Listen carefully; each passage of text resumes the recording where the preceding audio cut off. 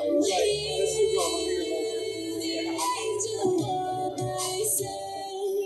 right, good morning, everybody.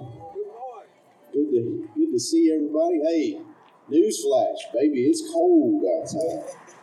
Anybody cold out here this morning? All right, well, I appreciate you being out here this morning. We get in the Word and try to be quick. Our brother Brian was going to play for us this morning, but we let him off the hook as cold as it is, so stay tuned for that next week. Well, if you were here with us last week, or if you weren't, I'll just give us a quick recap because I think it plays right into where we're at today in Scripture. Jesus calmed a literal storm. If you were here, you remember this. The disciples were in the boat with Jesus. They're crossing the sea, and this storm comes up, a violent storm. And we were very honest and transparent last week. We said, honestly, if we could just speak real, that when the storms come in our life, just like last week, the disciples, they look and the storm is raging around, and where did they find Jesus? Anybody remember? Taking a nap. And we said, do you ever feel like in life, when the storm is going on in your life, do you feel the same thing, that Jesus is asleep? Like, Jesus, where are you at? I need relief here. I need you to step in and help in this situation. And we were honest with that. And it was a great response of them going to Jesus. That is where we too need to go when the storm is raging on. But we need to remember this, that in life, when Jesus feels as if he is asleep, when the storm is going on, that he is already at work. He knows what's going on. He knows the whole picture, not just in the moment. But we saw Jesus' response to the disciples. They went to him. They went to the one who could calm the storm. But his response was this: "O you of little faith." It was a proper place to go. We said that even last week, right? Not just in the storm, not just when things are rough, not just when things are bad, but in the good times, in the monumental good times, it is a great time to go to Jesus. We said that. None of us like to just hear from somebody when we're in trouble. And so this week, we'll get into yet another example of the authority of Jesus. So last week, we see a storm listened, even the waves and the sea obey him. That's what the disciples said they marveled at that. Who is this that even the seas and the winds obey him? A force of another kind today will stop and listen. I want to read the scripture. We'll pray, talk about it here for just a few minutes. Matthew chapter 8, starting at verse 28. It says, "And we came to the other side, the country of the Gadarenes, two demon-possessed men met him coming out of the tombs, so fierce that no one could pass that way. And behold, they cried out, 'What have you to do with us, O Son of God? Have you come here to torment us before the time?' Now a herd of many pigs were feeding some distance from there, and the demons begged him, saying, 'If you cast us out, send us away into this herd of pigs.' And he said to them, 'Go.' So they came out, went into the pigs, and behold, the whole herd rushed down to the steep bank in the sea and drowned in the waters. The herdsmen fled, and going into the city, they told everything that had happened to the demon-possessed men. And behold, all the city came out to meet him, and when they saw him, they begged him to leave their region." Will you pray with me? Father, we thank you for your word. We pray that you speak to hearts this morning. Brantley's already prayed it, but every heart here that needs to be broken, that you would do that. Every heart that needs to be receptive, and that's us all, that we would listen, Holy Spirit, to your words. We pray and we ask this in Jesus' name. All right, so we get a little bit of time frame here. Sometimes we don't do that in Scripture. We just know that it happened after a certain event, but here we get specific timing. It says, when he came to the other side. That's how it starts out. So we're going to assume that immediately after Jesus has calmed the storm, the disciples, all of this event has taken place. It says when he gets to the other side. Other side of what? The other side of the sea. So the disciples had just seen this storm raging. It was raging so bad, it says that the boat was swamped. Remember that wording from last week? And so as they've seen this, as they've encountered this miracle, they go to the other side. And we said it last week, the encouragement still on the hearts of the disciple. The waves and wind knew his name. They still know his name. It's seen this, and now they go and they encounter just this force of another kind. But I want to say this before we get into Scripture. I want to say this just from a place of full transparency here this morning. Make no mistake, everybody here that is breathing and is alive, I want you to look this way. As sure as you have a Savior available to you, and you do, no matter what you've done, no matter what you're doing or what you will do, the Savior is available to pay the price for your soul for all eternity. That's beautiful, right? But as sure as that is true, I want to assure you, every person breathing out here, and this is whether you've given your heart and life to Christ or not, you have an enemy. Very real. We don't want to give him more credit than the Savior because he is greater, right? The Savior is greater. But you have an enemy. If you need to look for Scripture as evidence, turn to page 1. Doesn't take long for him to show up. He's on the last page too, by the way, but on the last page, he's vanquished and he's put away forever. All right, amen? So we know the rest of the story. But you have an enemy. In fact, here's what it says about the enemy. This is real talk. 1 Peter 5:8. Be sober-minded and be watchful. And I'm going to add this. It's a question that's implied here. Why? Why do we need to be sober-minded? Why do we need to be watchful? Listen to what he says. On that word, your. It's personal. As a group, the church, all right, your enemy, what does it say? You know this. Your adversary, the devil, prowls around like a roaring lion, seeking someone to devour.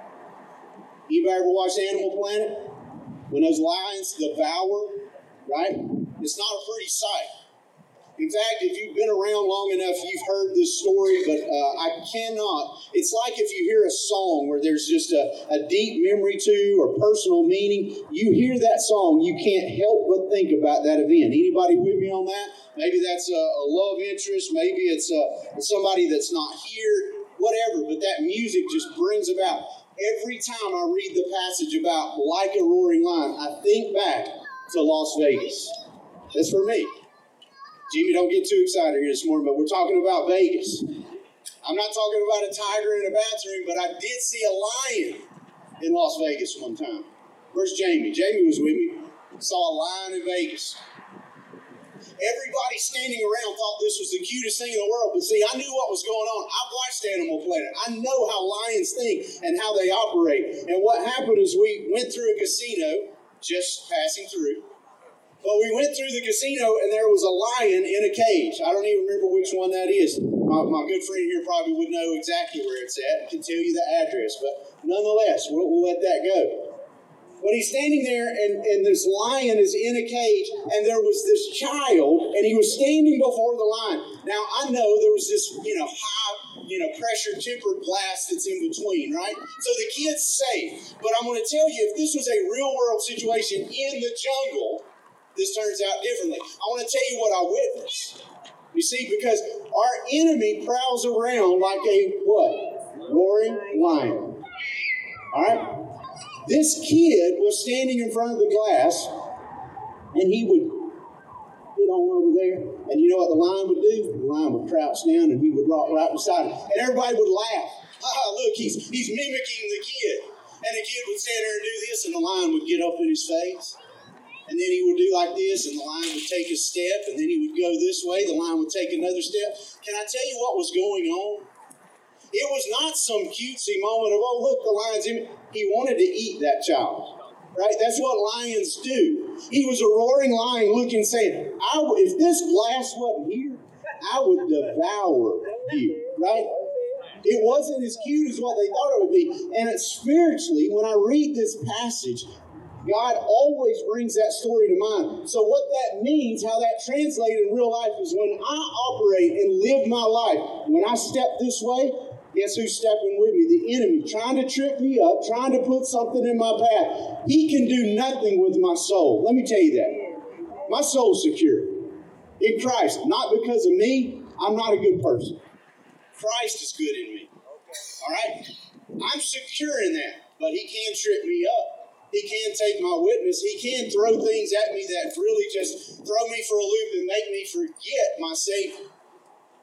He can sometimes be the one that causes the storm, right? Reading all this stuff in life, read the book of Job, right? And so our enemy is very real. He is like a roaring lion. So back to our story, the country of the Gadarenes. Two demon-possessed men, and I want to remind you, the evil and hate, and I don't throw this out lightly. Can I get your attention for just a second and let me tell you how real I think demon possession is? Can I tell you, I think I've seen it in this very parking lot? And I'll tell you where it was. It was right there. I talked with a gentleman, and I won't say his name. I talked with him a couple months back. And what was going on was beyond some kind of bad trip. I believe it was something demonic. I don't throw that out lightly. I encountered that with love in the name of Jesus. I'm not going to tell you, I cast out a demon or anything. I don't believe I have that power. Jesus doesn't need me to do that, right? But I interjected love into that situation. But when I say that, the hate, the anger, the evil that was darkness in the eyes, if you've ever seen that, I think that's real. And so when the disciples go here, there was this demonic possession, not one, but two. But I want to remind you, two with such might, such force, so evil. Here's what it says. No one could pass that way. But one person could. Amen? So they go to the region of the Gadarenes. They go and they said, there's two dudes out there that are so among the tombs, by the way, to add a little creepiness, but out there, such strong force, such strong will that no one can even pass by. In other words, don't go that way, right? Stay clear. What does Jesus do? He goes straight into the situation, right? If you want to know not just the wind and the waves, but the authority even over the enemy and his demons, I want you to see how strong Jesus is. Jesus enters the situation and he says not one word. They say, "What have you to do with us, O Son of God?" Even demons recognize the authority of Jesus Christ. They didn't need an introduction. He's been around from the beginning of time. Before the beginning of time. Make that work in your brain. He's always been. They knew him. They said, "What have you to do with us, O Son of God?" And the demons were so confused by the powerful presence of their Creator, they come up with the idea, there's a herd of pigs over there. If you would just cast us out of these two individuals and let us go live there, we would be happier to do that than to face the powerful authority of Jesus Christ in this moment. You know the rest of the story. Jesus grants that with one word. He says, "Go." They enter the pigs. I want you to put that scene in your mind. A hilltop. They enter the herd of pigs, and then what do? They run off the cliff, they jump, and they drown themselves. Can you imagine the scene?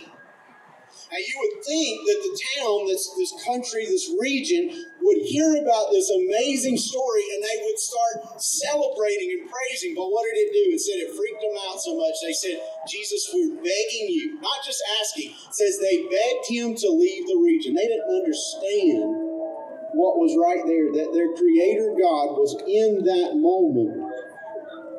But reminder, to this point, no one could even pass.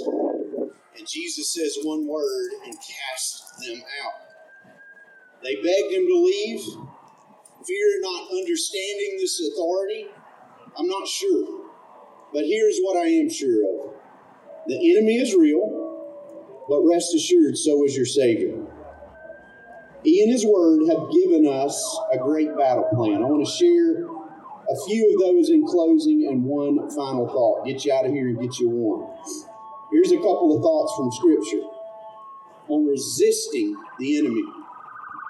James 4:7. Submit to God, resist the devil, and he will what? Flee. Very good. Again, submit to God.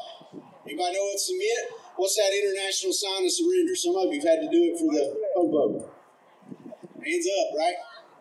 I surrender. You got me. I'm called. I surrender.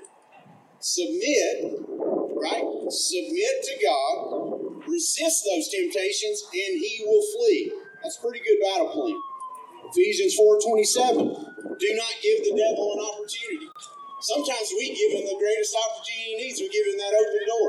Have your way, right? What if we're trained up? What if we're prayed up? What if we're, just constantly walking with God and saying, I'm not going to even give him the opportunity to get me. I'm going to walk with God, right? Doesn't mean temptation won't come, but I am going to walk with Christ. How do we do that? Great question. Ephesians 6:11, put on the full armor of God.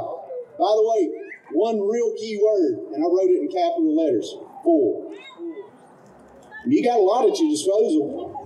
Can I tell you this, though? Walking with 100% full armor of God is a lot better than 80. Right? You say, well, man, I'm doing this, and this. But what about that, and that? Right? Put on a little extra armor. Put on the full armor that's at your disposal. And He's told us what that is. Everything that is at your disposal so that you will be able to stand firm against the schemes of the devil. Anybody had any schemes of the devil thrown at you? Put on the full armor so you can stand firm. Just a few thoughts from Scripture there, and I'll close with one final thought. I want to just hit you with this because I believe it's beautiful. We go back to 1 Peter 5:8. In my Vegas illustration here, this lion, if you want to look every move you make, he's on your tail, he's hot pursuit, he's chasing you, he's looking to devour. Scripture says this, in that passage, your enemy, your adversary is like, keyword, like a roaring lion. Make no mistake, there is no just coincidence here that our enemy is like a roaring lion, but our Savior is the Lion of the tribe of Judah. He's not like anything. He's the Lion. The enemy is like, He is the Lion of the tribe of Judah. And you say, well, why is that so important? I'll close with one last verse. 1 John 4:4. He's a real enemy. He is in the world, but greater is He, if you know Him, who is in you, than he who is in the world. So I got a question. If you know Him, greater is your Savior than the enemy. You got it. You've been there, done that, got the t-shirt. If you don't know Him, there's a real enemy after you, and I know somebody that's great. It's one that the enemy, it's one that his demons listen to with authority and know Him, and even would say in a situation like this, because of the powerful presence of you, I would rather you cast me out into a herd of pigs and that we drowned ourselves than deal with what you're bringing. Same in your life. The enemy's there, he's present, he's after you. Greater is he that is in you than he that is in the world. I want to pray for you this morning. Thank you for listening. I pray that God has spoken to your heart. Father, we just thank you for meeting with us today. I know it's cold. I thank you for folks' attention this morning. That's not for me, that's for you. And so, Jesus, we just pray that in life we know that the enemy will attack. We know that the enemy will throw out temptations. We know that the enemy is prowling around like a roaring lion, but we confess to you, we know you are not like a lion. You are the Lion of the tribe of Judah. You are our Savior. You are our refuge. And so, Jesus, we need you. We pray that if there's someone here that doesn't know you, they are in the enemy's grasp. The enemy can do something with their soul, but Jesus, you can redeem that. If you've already done that in our life, let us walk boldly in that truth, put on the full armor of God, and walk with you, Jesus. We love you, we need you, and we thank you. We pray and we ask all this in the precious name of Jesus. Amen.